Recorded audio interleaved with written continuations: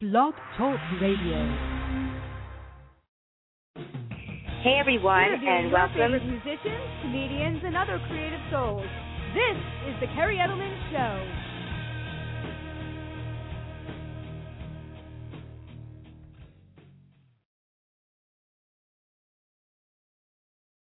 Hey everyone, and welcome to the Kerri Edelman Radio Show.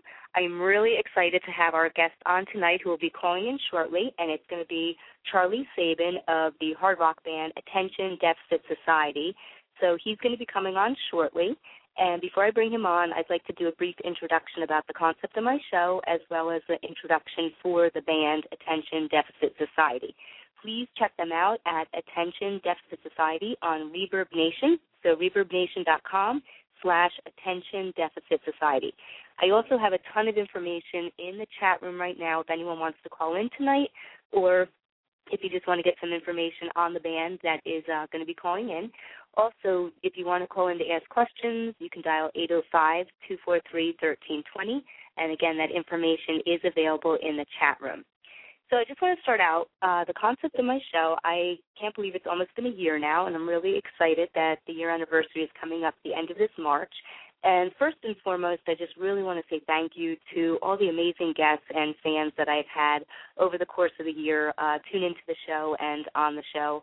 The show would not be what it is today without all these amazing people. And again, I really appreciate your support, and it is my also honor to support all of these amazing artists and talented people in the entertainment industry that I've had on the show. So first and foremost, as I said, thank you to everyone. So I want to give you a little background information, and I'm sorry, it's been a long day, so if I'm repeating myself, I apologize, and maybe you'll understand in a minute. My background is in clinical psychology. I have my doctorate degree in clinical psychology with a focus on the clinical and forensic aspects of the field. And one of the things I really enjoy doing is interviewing people, which is kind of how this show started all about. The other aspect of myself is that I am involved in the entertainment industry in a variety of aspects. I do some writing for some magazines where I combine marketing concepts along with advertising and psychology. And also I have an album out as a singer-songwriter. It's a full-length album. And if anyone's interested, you can type my name, Kerri Edelman, into iTunes, and you will find it there. And secondly and thirdly is the radio show. So I really wanted to bring together my fascination with the entertainment industry coupled with my passion for interviewing people and provide a forum where I could really support people out there that are trying to get their names out there and push their products. And that's really what the show comes down to in the end, is it's about supporting people and helping people out. I personally know how difficult it can be to be an independent person in the entertainment industry doing everything on your own. So here we go with the show. So on my show, you're going to get a really good taste of what these people's lives are like and what it's like to be in their profession. And also I do kindly request a couple of things to keep in mind. I do want people to be able to feel open to talk about whatever they like, whether it's the people who call in or the guests on my show. But the one thing I do request is that people keep information anonymous. As the show, although I want people to share humiliating, embarrassing, entertaining stories, I don't want them to talk about any specific names or organizations. So you can talk in more general terms. And also just please keep in mind I have no problem answering any psychology-related questions as long as, again, it's in more of a general and broad format because the show isn't meant to provide any type of therapy or formal treatment. And personally, I know, especially, actually with anyone in the entertainment industry, to be honest with you, everyone has their own fair share of stories and horrible experiences and personality disordered people they've encountered along the way that have probably made things difficult and entertaining at times for them. So we can talk about all those types of things, too. Okay, so it looks like Charlie is calling. Let me tell you guys something. Attention Deficit Society. And, again, you will just learn some amazing stuff about Charlie tonight, who is the lead singer for the band as well as one of the songwriters. And to give you some background information, he had hooked up with producer, engineer Tariq Solgani, and I apologize if I mispronounced his name, and Charlie can get me on track if I did. who's an amazing engineer and producer. So they had hooked up back in 2008, and they started doing some songwriting together, and they just found that they really enjoyed working with each other, and they were putting out some amazing material. So that's kind of how Attention Deficit Society got started. So as they were putting the band together and trying to find the members, they were going through the list of the best players that they could find for the band, and that came to drummer Mike May, who came on board, as well as bassist Jeff Scott. And again, they're working with, and Charlie can comment tonight, on so many other amazing musicians that have been guest musicians that are appearing on a lot of their songs. And they're going to be releasing their album soon, and the album is called Songs of the Manor, and we're going to feature a couple of the hit singles off of it tonight. And Charlie is also he's been around the block, so he really knows the entertainment industry. He's recorded with labels such as RCA, Roadrunner, MCA, Greenhouse, and Versailles in the past, and he has toured nationally and internationally numerous times with many amazing acts. He's also been a songwriter, and he's co-written songs with the likes of Jamie Kyle, who has worked with Hart and Faith Hill, Jack Palmy, who's worked with Bon Jovi and Alice Cooper, and Vic Pepe, who's also worked with Alice Cooper. So he'll share those experiences. And finally, again, we are going to promote the hell out of this album tonight that they're going to be releasing, talk about upcoming shows, as well as hear about his past experiences, because he was in a lot of very well-renowned bands in the past, and I'm sure he'll comment on some of those projects too. All right, so I think I've given people an earful now, and hopefully did a good job introducing Attention Deficit Society. So let's bring Charlie on. Hey, Charlie, how are you? Not bad, Kerri. How are you? Good, good. Thank you for coming on the show. Well, thank you for having me. I appreciate it. Absolutely. Trying to get the word out about the project, and thank you very much for that intro. That was great. Thank you. Cool. Yeah, I always try to do my research and homework on all of my guests, so hopefully that was a good, positive, and entertaining introduction for you. It was. You did your homework. Thank you. All right. So, yeah, I want you to, again, I have, some questions prepared, but, ultimately the interview is about you and the band, so I want you to feel, free and open to kind of take it in whatever direction you would like to take it in so that you can, get all the information you want out there. But I always like to just briefly start out by just asking you, how did you get involved in music? Tell us a little bit about, your background, your upbringing, and, how this kind of led you down this road to making music your career. Well, that's an interesting question. Music was, it is interesting, but it's very cool, actually, because, I don't know, I'm sure with many musicians, me personally, I came from a kind of a broken home, I guess you would say, a dysfunctional family, product of divorce, and bounced around a lot, yada, yada, yada, a lot of arguing going on between the two parents, not really too friendly to each other. It was very nasty, and I kind of started music late, and probably in 11th grade of high school, and I took solace in music. I kind of found it as I took it as an avenue to escape and actually get my my feelings and my emotions out, and just a way to just feel normal. So I kind of I took solace in it, if that makes any sense. It sounds kind of cheesy, but it's the God's honest truth. And no, I can absolutely empathize with what you're saying, and I think that's really interesting to hear. But it's interesting too, just to digress for a minute. So, what was it about, kind of like you said, a little later in life, which isn't too late, high school, but growing up in terms of some of the, like you said, the difficulties you were dealing with your parents not getting along. What made you not get into it a little sooner, you think? What kind of gravitated towards it later on? I don't know. I always loved music. It's just that I never really thought about playing an instrument. I would go to concerts. I would see everybody. I saw everybody. I just never really thought about picking it up. And then one day I did, and it kind of like came natural. So I excelled at it pretty quickly.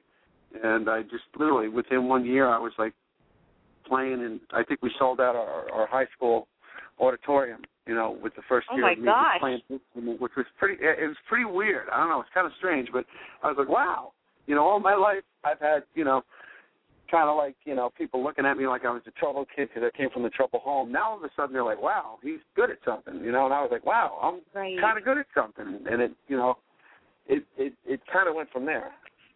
So. That's awesome. So you picked up the guitar, and did you just teach yourself?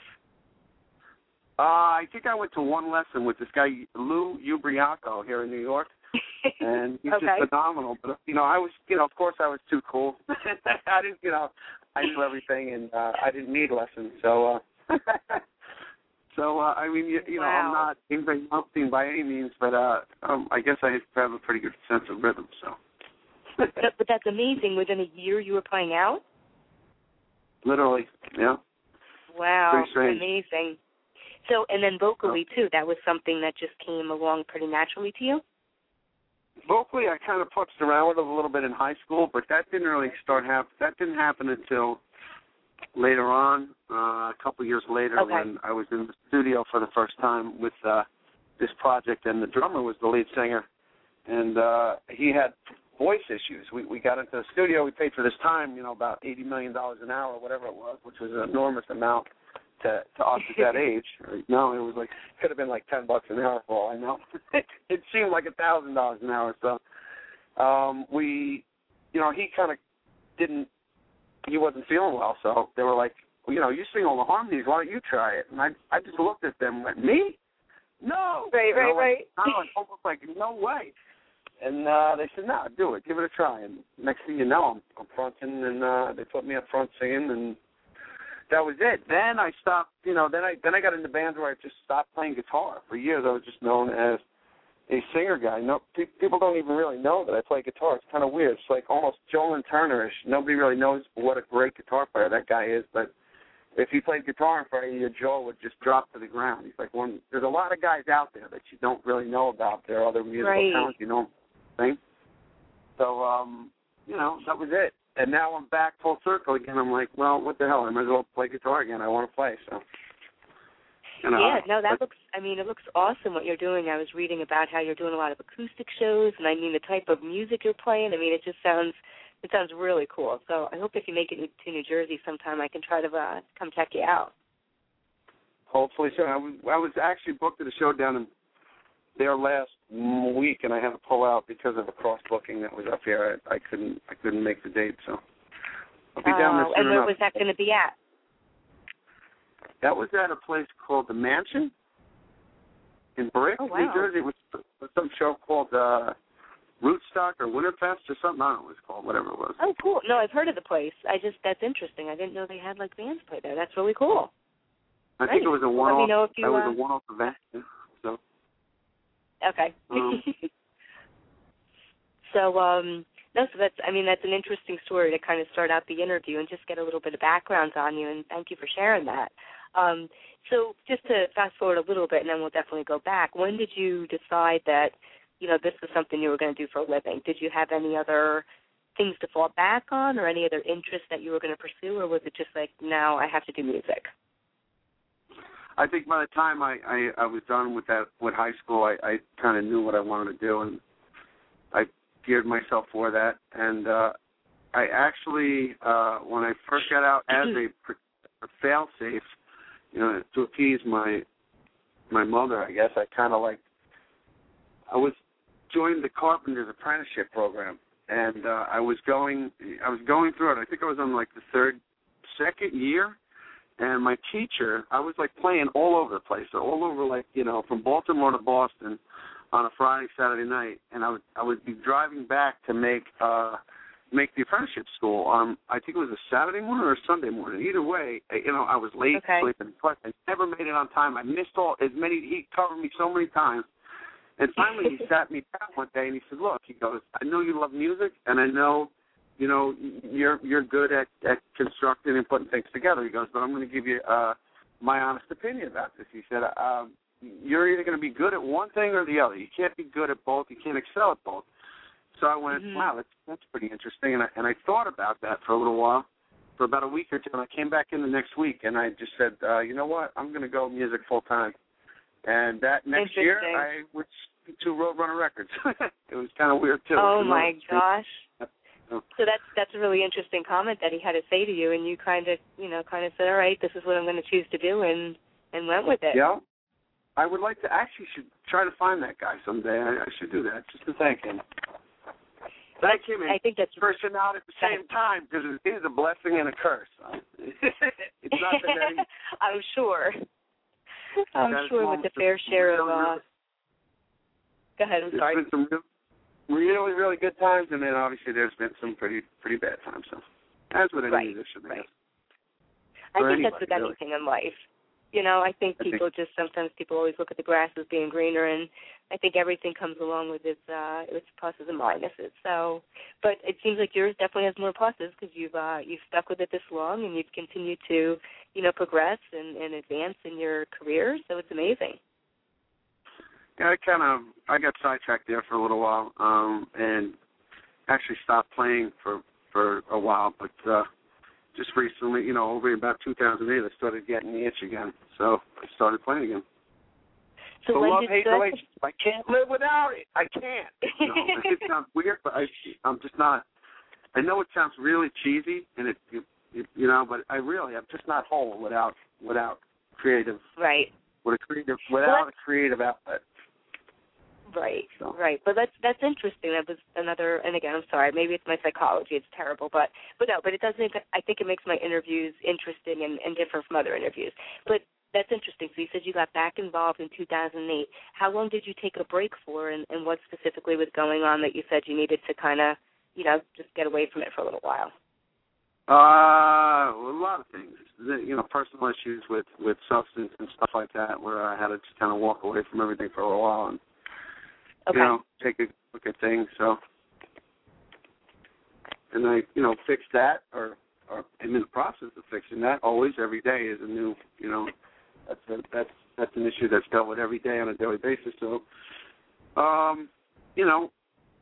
once I got my mind and focus back together and started thinking correctly, I was like, I remembered what I loved, right. And I kind of went back. So what was the last band that you were in? And maybe we can transition into talking about some of the projects you've been in the past, and then we'll get into.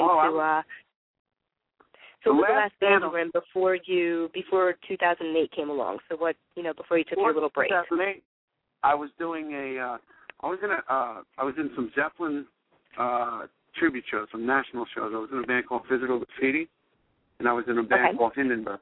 And Hindenburg had members of Zebra, Ace Frehley's band, and John Entwistle and what's his name's band, the guy from ACDC, I can't even think of his name. It was like kind of a national, a bunch of guys who were a national band that played Zeppelin. We didn't do the whole poser thing. We kind of just played the music, which is cool. Okay. But, yeah. So let's talk a little bit about some of the other projects. I know Toxic was a really big band that you were in for a while, and then eventually kind of you split off from that, as well as you were involved in other projects, including Barfly and Strength. So tell us a little bit about, your background with those bands, and then we'll start getting into Attention Deficit Society.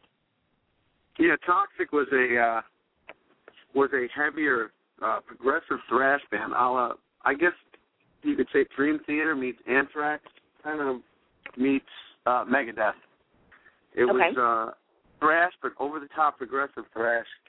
And I happened to be living down the street from the guitar player in that band, and they were having, the label was having issues with the original singer. They wanted a new singer, so he called me down, and I was with them for about 2 years. We toured. We were out with King Diamond. We did shows with Testament, Europe. We toured everywhere with that band. We were on the road quite a bit, and it just never was that kind of genre.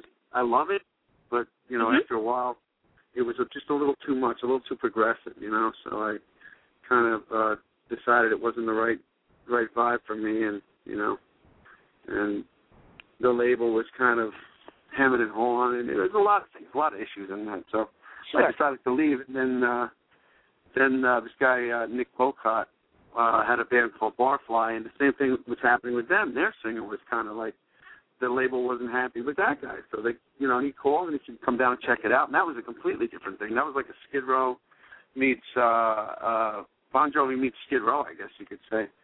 And that was a major label deal. That was a big deal with the big management and all of that stuff. And they were giving us everything on the planet. We were this, we were that. They were like, the sky was the limit. They paid Michael Wagner, mixed the record.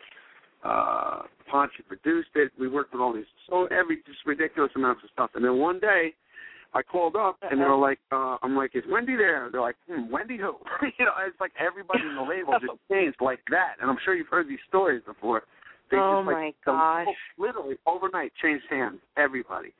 And so we were put at the bottom of the list in a holding pattern, and it just kind of like ruined the whole psyche of the band, and everybody started fighting, and it was a nightmare. Aye.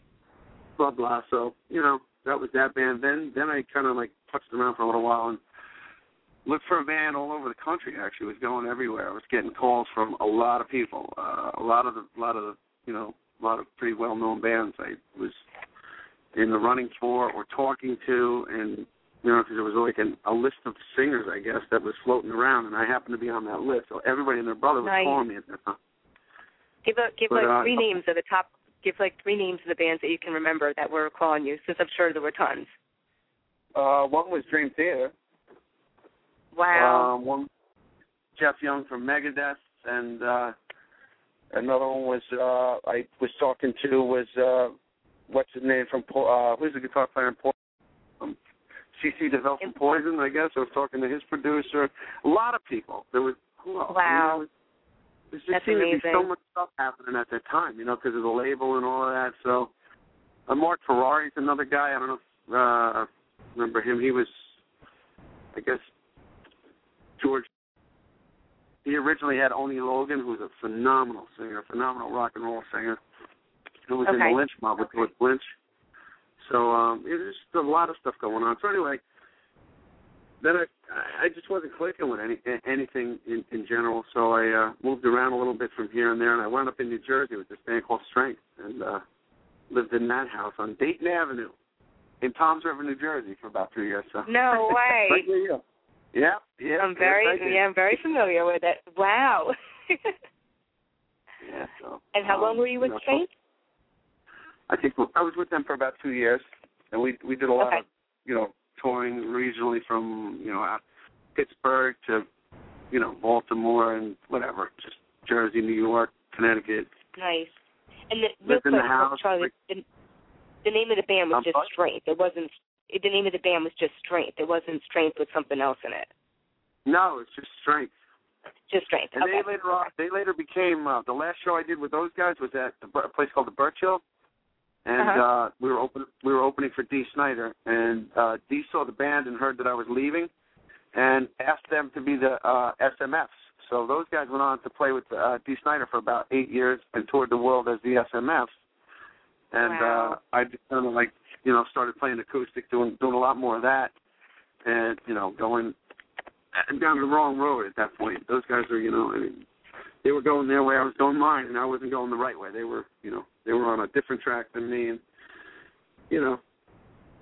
so that's when I started. I started playing in the Zeppelin stuff and things like that, and cover bands, I guess, which kind of like took the soul out of me. I was like, man, this is not right, Right. This is nothing That's against very cover different. Bands. It's cool.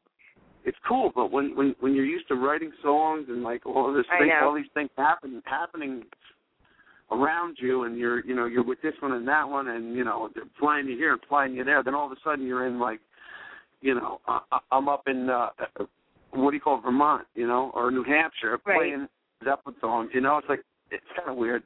it was strange. I agree. I mean, I'm totally an original person. I do respect cover bands, but like you said, when you start writing original stuff, and I can't, unless I can revamp a cover, that's the only way I can sing one, because I cannot just sing it word for word or, mimic the person and how they do it. So I can appreciate what you're saying.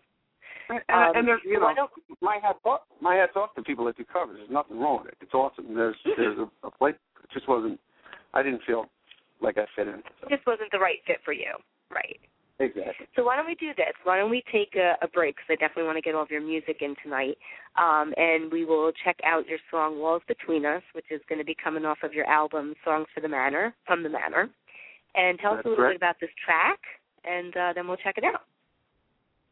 This track is we decided to release 3 songs on iTunes and Amazon MP3, and Reverb Nation, Pandora, all the digital outlets, just as a kind of a taster, because we were tired of just sitting around going, wow, we got 1 million songs, and which one are we going to put out? So we put out 3 until we're done. And the song Walls Between Us it's kind of about, it's a snapshot of the times. It's a snapshot of the way, if you want to call me a conspiracy theory guy, you might want to do that, but maybe not, because it's kind of like what's happening, I think. I think the powers that be out there always take, they put up walls between you. The more everybody on this planet does not get along, the happier they are, and the more they can take from you. So, it's divide and conquer kind of thing. So the lyrics are pretty much written about that. How on a daily basis they pump stuff down your, they put Britney Spears because she shaved her head.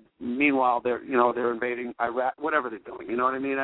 Just to pull the wool over your eyes, make sure everybody hates everybody. That person's screwed up, just to take the focus off on what's really going on. So that's kind of what you're talking about. Okay, cool. Well, thank you for sharing that.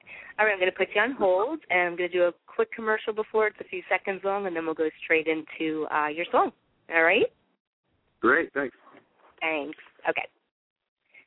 All right, everyone. Again, you are listening to Charlie Sabin from Attention Deficit Society. We are going to check out his song Walls Between Us, which is going to be off of his album Songs from the Manor, and that will be coming out shortly. He'll talk more about that when we get back.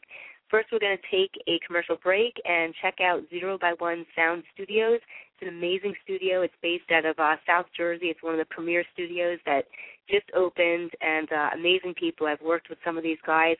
So let's check out a commercial of theirs, and then we will go straight into the song from Attention Deficit Society, which is titled Walls Between Us.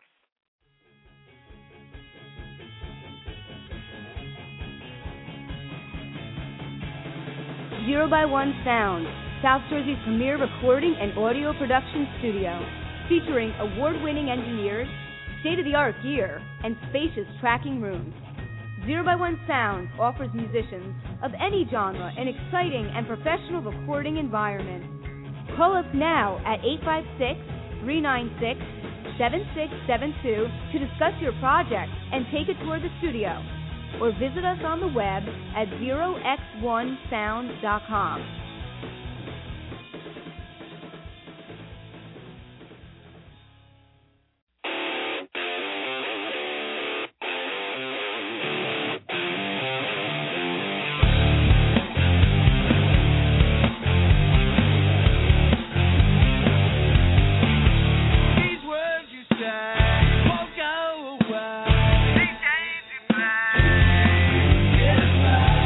Standing here, you're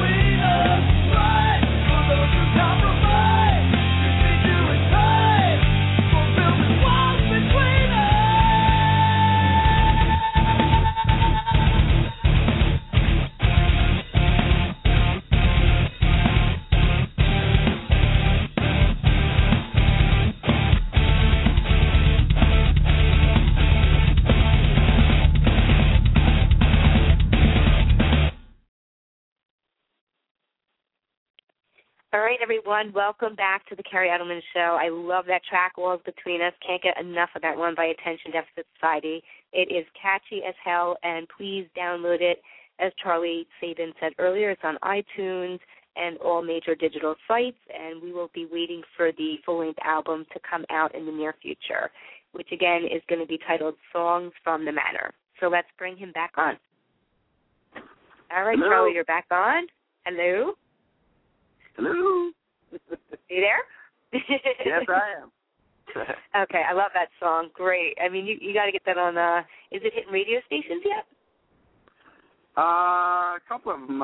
We just went to internet with it so far. We haven't really sent out. We've been testing the waters a little bit and getting pretty good feedback, very positive feedback, actually. And so eventually we're going to put it to radio. So Nice. Yeah, it's a great single, really good single. Thank you. Really cool.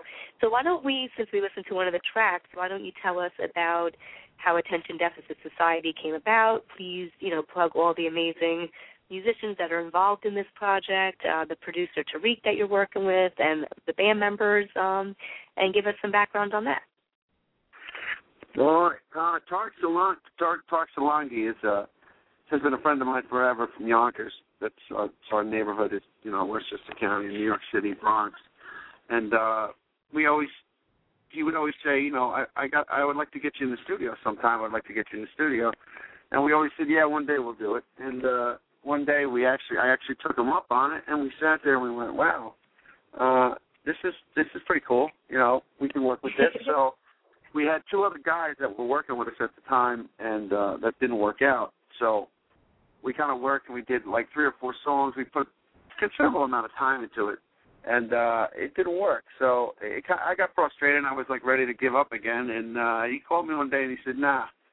He goes, let's do this. He goes, we can do it. We'll find other guys. Let's just concentrate, focus in, write more songs, and let's give it another shot. So we did that. Nice. And I played, decided to play the guitar on it, and I did a lot of the rhythms. I played all the guitars on that one, on that particular song. But there's other songs that I don't think I'm that good of a lead guitar player. So I called in some friends of mine that are just absolutely ridiculous. They're just they'd come in and literally in a half-hour session and just do stuff that I couldn't even take. It would take me 10 years to learn the solo that they did. Right. So and flavoring and stuff like that. So. But, originally Tarek was like, I know this guy, Mike May. I use him on a lot of my sessions. He's played with, I think he played with Rob DeLuca for a while in Rob's band, the guy that's from Spread Eagle and Sebastian Bach. Cool. I think he's the bass player in Sebastian's band. So he did that, and he played on, like, so many records that Tarek did. And I heard his drumming, and I went, wow, he's awesome. Can we get him? And he said, let me try it. He called him, and that was it. And Mike was like, absolutely, I like it. I like the stuff. Nice. So him and we just went in. It was me with guitar and him on drums, and we started cutting, and I laid scratch bass tracks. And then we started looking for a real guy, and he was like, well, I know this guy, Jeff. They had a band they were in a Tool tribute band called Perfect Tool. And I was like, are you kidding me? A bass player and a drummer in a Perfect Tool, in a Tool band? And they were like the best around. These guys were ridiculous. Right. I remember these guys, they were like, you couldn't get any closer to Tool than these guys. And I'm like, you think they'll play on it? And he's like, well, we'll see. And then next thing you know, and Jeff, I can't even tell you the talent that this kid has. It's like, he's done some of these tracks in one take, and we don't even rehearse with him. Sometimes he just comes in. Wow. I'll do the pre-production stuff. I'd be like, "Here's the stuff, Jeff." He's like, "Okay." And he walks in and he's like, "Do sounds." All right, tunes up a little bit, sits there. And he's like, "All right, roll the tape." And he's like, plays it. I'm like, I look at Tarek and Mike, and I just go, "Are you joking me with this guy?" And he goes, "Well, you think that was good?" I'm like, "What are you smoking, wow. man? Are you crazy?" He goes, "Really?" Yeah. And he's like the most humble guy, and he's just like. I play with a lot of bass players, and he's probably the most talented bass player I think I've ever played with. And I played with some pretty good guys. That's great. Well-rounded, everything, chop-wise, sound, all of that. So very happy to have him aboard. And then we just started calling in, guitar players that I know. Richie Scarlett, from Ace's band, and Sebastian Bach again. He played some piano on one of the tracks, and I'm going to have him come down and play guitar too, and on another track.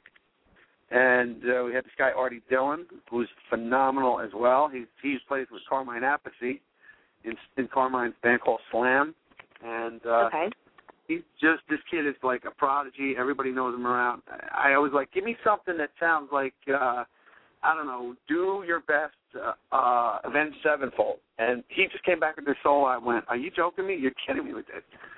So, and then all these guys that played, like, I'm like so fortunate to have the talent that. Well, isn't it good, Charlie, that you stuck with it and you listened to Tarek? Because you were the one like, I want to throw it in, and he's like, no, let's keep pushing it, and now look what you got. Yeah, now it's coming together. I'm really happy with the product and starting to get some good feedback. So, we had another guy, this guy Mike Supa, who's actually he played with Mike Starr from Alice in Chains. He was in his band right before Mike passed away. And wow. He played guitar on probably the next track you're going to play, actually. He plays the solo on it, and he's been a friend of mine forever. I played in a band. I fill in for this band, Facelift, this Alice in Chains band, and he's a guitar player in that band as well. So, and then who else? This other guy, Mike Miranda, that I know from the Bronx, who's another just phenomenal guitar player. It's like, and like I said, I've seen a lot of guys, and I've played with a lot of guys, and these guys, you may not know the name, but their talent is probably bigger than most of the ones you know. It's crazy. Yeah, that's usually the way it is. Sometimes exactly. Yeah. Wow, that's so. Well, congratulations. I mean, it's so amazing that you are, able to get all the people that you want on this project, and for the most part, make it your own, which is great. You know what I mean? That's awesome. I didn't get everybody who wanted. I tried to court Bumblefoot down. I haven't gotten him yet, but I'm going to get him on it too. Oh my God! I actually. That's so funny. And again, the only reason I'd probably even know of the name is I met him at a CD release party for the comedian Don Jameson, and he did some opening guitar stuff. Yeah. Oh, he's ridiculous. That guy's just like, stop with him. I know. He's an alien. Him and Buckethead, this guy Buckethead that played on the gun stuff too.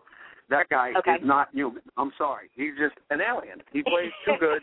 He's just ridiculous. Wow. Well, keep at it. Keep at it, and get Bumblefoot as a part of your project too, and Buckethead too. That's on my wish list. I can't guarantee that, but I would love it. That's awesome. So, how would you describe your music to people who haven't heard it in terms of influences, genre-wise? How would you describe it? I don't know. I've heard Tool meets Bon Jovi. I've heard 3 Days Grace sometimes on other tracks. I've heard King's X harmonies. Nice. Some people say it's old school metal with modern.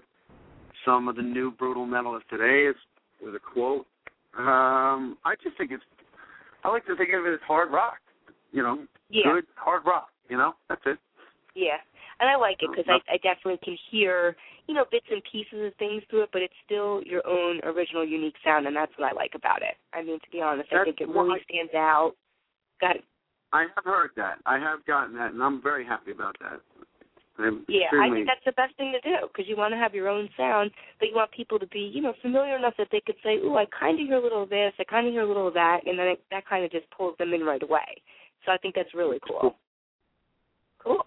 All right, so why don't you tell us about the next song, Wouldn't Want to Be You, and give us a little bit of background on that track, and then we will play it.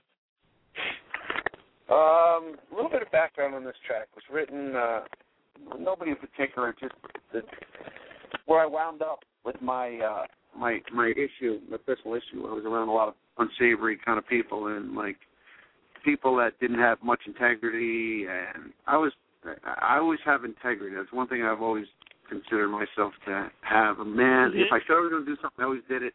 you know, or I did my best to make sure. And if I didn't, I call you and tell you why I didn't do it. You know, just normal things that I think are like normal to do in a healthy relationship with somebody. But a lot of people don't get that for some strange reason. I don't know why. It's like it should be 101 right out of the womb. It should be like you should be born and know it. But we can, Charlie, you and I can have a separate side conversation. I'll give you some psychology information to try to help you make sense of some of this stuff. But I know I cool. can very much relate to. I can relate to what you're talking about, whether it's personal relationships, music dynamics. I mean, it's unfortunately everywhere. But go on. Yeah, absolutely. So it's just kind of like cutting somebody a break many, many times, and it's just like, all right, dude, you know, I'm done with you, and I just wouldn't want to be here anymore. You know, it's like, you know, I don't want to. Thank God I'm not like you, kind of deal. You know what I mean? Right. That's basically what kind of, I don't know. That's kind of what it's about, really, I guess. Okay, really cool. I think it makes sense. All right, so let's check this out. All right, I'll put you on hold, and then we'll be back. All right. All right, everyone. Again, you are listening to Charlie Sabin of Attention Deficit Society. We're going to check out his single, Wouldn't Want to Be You. And, again, if you're just tuning into the show or you tuned in a little late, the podcast will be available as soon as the show is over. You can download it. You can stream it. You can put it on your iPod, whatever you want to do. So if you've tuned in late, please make sure that you download the interview. Charlie's doing a great job. He's got some amazing music. Excuse me, now I'm stumbling over my words. He's got some amazing music out there, and you don't want to miss this interview. All right, here's his track, Wouldn't Want to Be You, which is another one of the singles that is going to be off of his album, Songs from the Manor.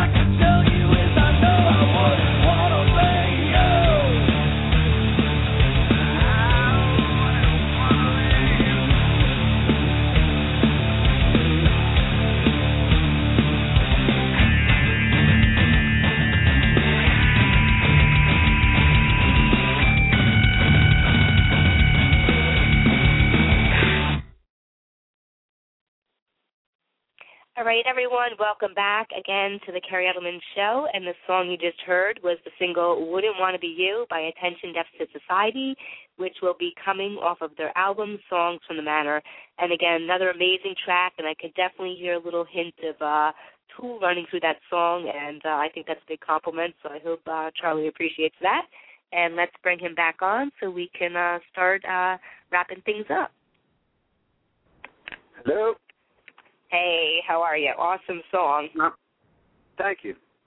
Awesome. That's I definitely heard a little Tool in that one. I get that. I get it. Yep. Yeah. But that's a good thing.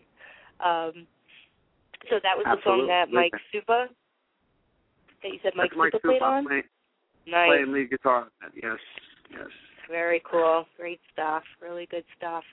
So let's switch gears a little bit and talk a little bit about, what you hope to come of this album that you're going to be putting out in terms of, do you want to seek out a label, or do you want to do this more or less independently and kind of, manage it on your own? And tell us a little bit about your views on labels, because I know you've had your fair share of experiences with the top of the top to independent. So, yeah, give us a little information about that. Well, the label, what do I want to do? The first question you asked was what I want to do. So right now, we just actually I placed that song recently. Some parts of that particular track is on a show called Red Eye with Greg Gutfeld on Fox News. Awesome. I did read about that. They used the riff on the intro and a bunch of, the heavy, chunky riff they used throughout the show. So with regards to cool. what I'd like to play songs on movie soundtracks because you get paid for that. You don't with the digital download and everybody stealing everything blind. Safest bet is that avenue, and as well as like games and stuff like that. But I mean, ultimately that would be great. But labels as well, I would love to have a label. It would have to be the right deal. And I'd be happy with a label that just wanted to do a P&D and give a promotional budget, which would be great too, because I would like to hand the product in just totally complete, shrink wrapped and everything, and say, here you go. Now take them to your one-stops and, even Sony Red, to use Sony Red as a distribution and some money for promotion. I mean, I'd be ecstatic with that. I also wouldn't mind being on Universal Records and having Monty Lippman sign me either. But, and if we have to do it ourselves, so we do that way too, because there's so many avenues now that you can, it's funny because I do know a lot of guys that were signed, and I know guys that sold millions of records and really have nothing to show for it. It's crazy how much. Well, that's everything. It's called the recoup. So every time you go to dinner, every time they fly you here, every time that's all on the clock. And every time you do a video, every time you do the record, it all comes out of your. The band pays for everything first. So the label always makes like $10. And first of all, the deal is always this: the label makes like $10 per CD, and the band will make maybe $2 if you're lucky. And then out of that $2 comes all the expenses. It doesn't come out of the $10 end; it comes out of the $2 end. So you're left with everything, and they walk away with $10. So by the end of the day, some of these bands out there, and that's particularly why Prince, everybody thought he was a whack job, but he changed his name from Prince to just the symbol. That was done for a reason. That was to get off of Warner Brothers, because Warner Brothers had him in a contract for 25, I don't know what the years were or whatever, and he was just like, I'm not that guy anymore. I'm a symbol. So now he just sells his stuff directly online, and he makes all the money. So, but, he's an established act. The problem with a band like us is you need money to get your name out there, and I look at labels as they're a bank.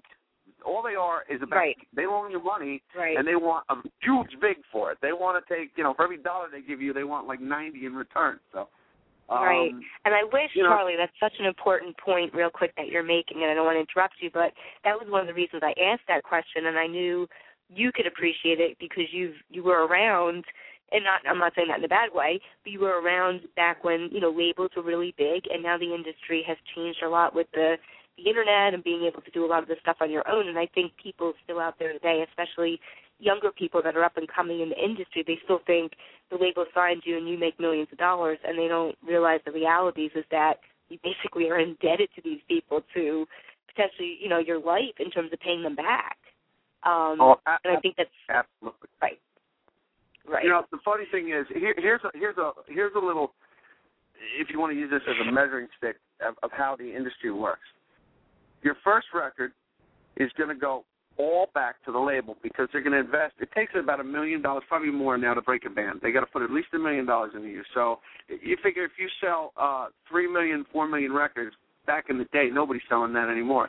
But and you're getting $2 a record. Well, there's $2 million. That's paying them off for what they put in to get you where you are. So you basically make nothing on your first record.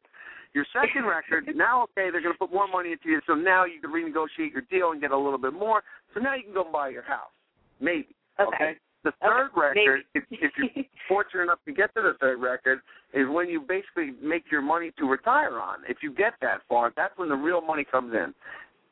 Okay. So, I mean, there's bands out there that sold, whatever, $4 million, had one record. Those guys, they might be garbage men now, you know what I mean? Because all of that money went back to the man. And, if they weren't smart with their money, the little that they had, which they probably weren't because they never thought it was going to stop coming in, they probably broke, and some of them were smart with their money. But that's just, it seems to be the way it is with that. So, I mean, if I was to say anything to a new up-and-coming band, and that's the funny thing, too, because you talk to people that are like, yeah, man, that guy's so rich. I'm like, not really. I kind of been to his house. Right. You know what I mean? If you saw where that guy lives, you would be like, what? You know what I'm talking about? It's like, yeah, right. So it's kind of weird. But then there's other guys that just make phenomenal amounts of money on it because they license it out. Certain bands, like that have catalogs. And if you're fortunate enough to get to the point where Motley Crue was able to sell their back catalog for $30 million, well, that's a whole other egg, But, for every one Motley Crue, there's, a million other ones that are scrounging the bottom. So, I mean, the odds are pretty stacked against that you would get to a level like that. I know. So and I think you were going to go into this, if you did have one piece of advice to give to an up-and-coming artist, what would you say? Quit now. Get a day job. I would say get a great attorney, learn the music business inside out, learn to write songs because certain bands I know have very, very, very famous singers that are still selling out arenas that did not write anything on the record and do not get paid anything. Nothing. Absolutely zero. Wow. So watch your publishing. Publishing is a big thing. That's where all the money is. That's where your financial statement will come from down the road. When you're later on in years, every time they license something to a movie, the writer gets credit. Right. The thing is now, radio, if you're the writer on a radio, every time some people think, it's getting played on the radio, they must be rich. The writer is the one that gets paid the writer share on radio. They do not pay performance for radio. So if you sang on a track and you didn't write it, and you don't have an agreement with that writer, you get nothing. I mean, there's guys like the OJs and like all these Motown bands that you hear every single day in arenas, everywhere, on movies, everything. These guys are living in trailers because they just sang on the stuff. They did not write it. So, and they weren't. So you're saying, for example, a writing, for education, a writing credit could be someone who wrote the music, someone who wrote the vocal melodies, the lyrics. That would be a writing credit. Absolutely. Correct. Right. Wow. Interesting. Very interesting. There's two kinds of royalties in the music business. There's performance and mechanical. Writer and mechanical. The mechanical is the performance, and the writer is the writer's share. So. Gotcha. Very interesting.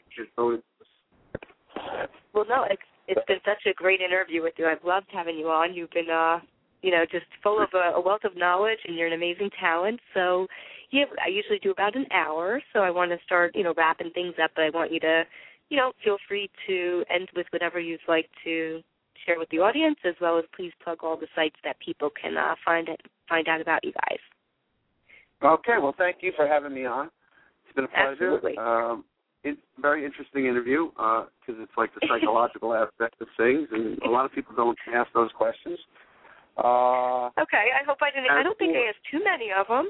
Well, no, not psychological, but you asked other questions about important things that nobody ever asked, like, about royalties or stuff like that. Nobody ever asked that question. I've done a lot of interviews. And again, maybe ever said that. I don't know if great. that's cool. No, I mean, I like that stuff, Charlie, and I want people to be able to be educated, not only about who you are as a person and about your amazing music, but to learn from the people that I have on, too. So I'm glad that you were able to share some information, too. Absolutely. I hope I was intelligent or intelligible when I try to communicate. Absolutely. So I would just like to thank you for having us on. I would like to say that we do have 3 songs available now on iTunes, Amazon MP3, Reverb Nation, Pandora, and Rhapsody, whatever the digital outlets are. You can Google us, Attention Deficit Society, and please help support, a fledgling band that's, floundering and doing it all themselves. So everything counts. And if you would be kind enough to go to Facebook, /Attention Deficit Society, perhaps like the page, tell some friends, whatever. I just want to thank everybody, and hopefully you'll like the music. Yeah, it's amazing. And one quick last question, just in one sentence, because I wanted to ask you this and I forgot. What is the definition or meaning of the band? I mean, I love it. As a psychologist, I love it. Well, it's just pretty much everybody. It seems like everybody's got it. I don't know if it's from the hormones or whatever they put and the chemicals they put in the food. That's a whole other conversation. So we don't want to go there. But I mean, I don't know what it is, but it seems like. You know what the thing is? I probably went to school and I don't know. I'm not like a really bad case of ADD, but I think everybody's got it to an extent, and I think. Creative people especially have it. I mean, I can tell you some of the people I've played with that you can't keep them focused for more than like 30 seconds. They're on to the next. Right. No, I know. Blatant textbook attention deficit. And, I've been playing music all my life, and it's kind of like a society of musicians, I guess you want to. That's not a bad way to describe it. I thought about that. I rationalized that in my head. Okay. So maybe that's really what it's all Very about. Cool. So, yeah. Awesome. Well, thank you. All right, great. Well, definitely keep in touch with me, Charlie. I always invite people back on. You did an amazing job. And, please let me know when the album's out. I'd love to get a copy of it, and we'll talk about bringing you back on in the near future when you release it. Thank you so much. I appreciate it. Okay? All right. All right. Well, have a great night, and thanks again for coming on. You did a great job. You too. Okay, Bye-bye. Take care. Bye. All right, everyone, again, that was Charlie Sabin from Attention Deficit Society. Please check them out. Go to reverbnation.com/Attention Deficit Society. You can also find them on Facebook, and please search for them on iTunes, Amazon Music, Rhapsody, and all other digital sites for their 3-song EP, which is currently out, and they're in the process of getting ready to release their full-length album. So thank you so much again, everyone, for tuning in tonight. We will be back next week, and that is on, actually, gosh, I can't believe it's March. So next week, which is going to be, let me look at the calendar here, March 6th, which is a Tuesday at 8 o'clock p.m. Eastern Time, we are going to have on Rat Skates. He's an amazing musician. He's from the band Overkill, and he's currently working on a film that is highlighting the music industry and all of the good things about it as well as the not-so-good things about it. So please tune in to listen to him. We'll be checking out some of his music, too. And you can find me if you're interested. You can follow me on Twitter at Kerri Edelman. On Facebook, if you want to search for The Kerri Edelman Show, it will give you all the information about the upcoming shows, guests, and podcasts. You can also find me on Facebook, my personal page, search Kerri Edelman, my musician page, which is also under Kerri Edelman, and my official website, kerriedelman.com. So thank you so much, everyone, for tuning in tonight. We are going to lead off with one of the songs off of my debut album, Leave It All Behind, which is on iTunes, and you can find that by searching Kerri Edelman. And let me pick a song that I haven't played in a while. Let's see what we have here. All right, I'm going to do Run tonight, so let's check out Run. It's one of the songs off of my debut album. Thanks again, everyone, for tuning in, and have a great night.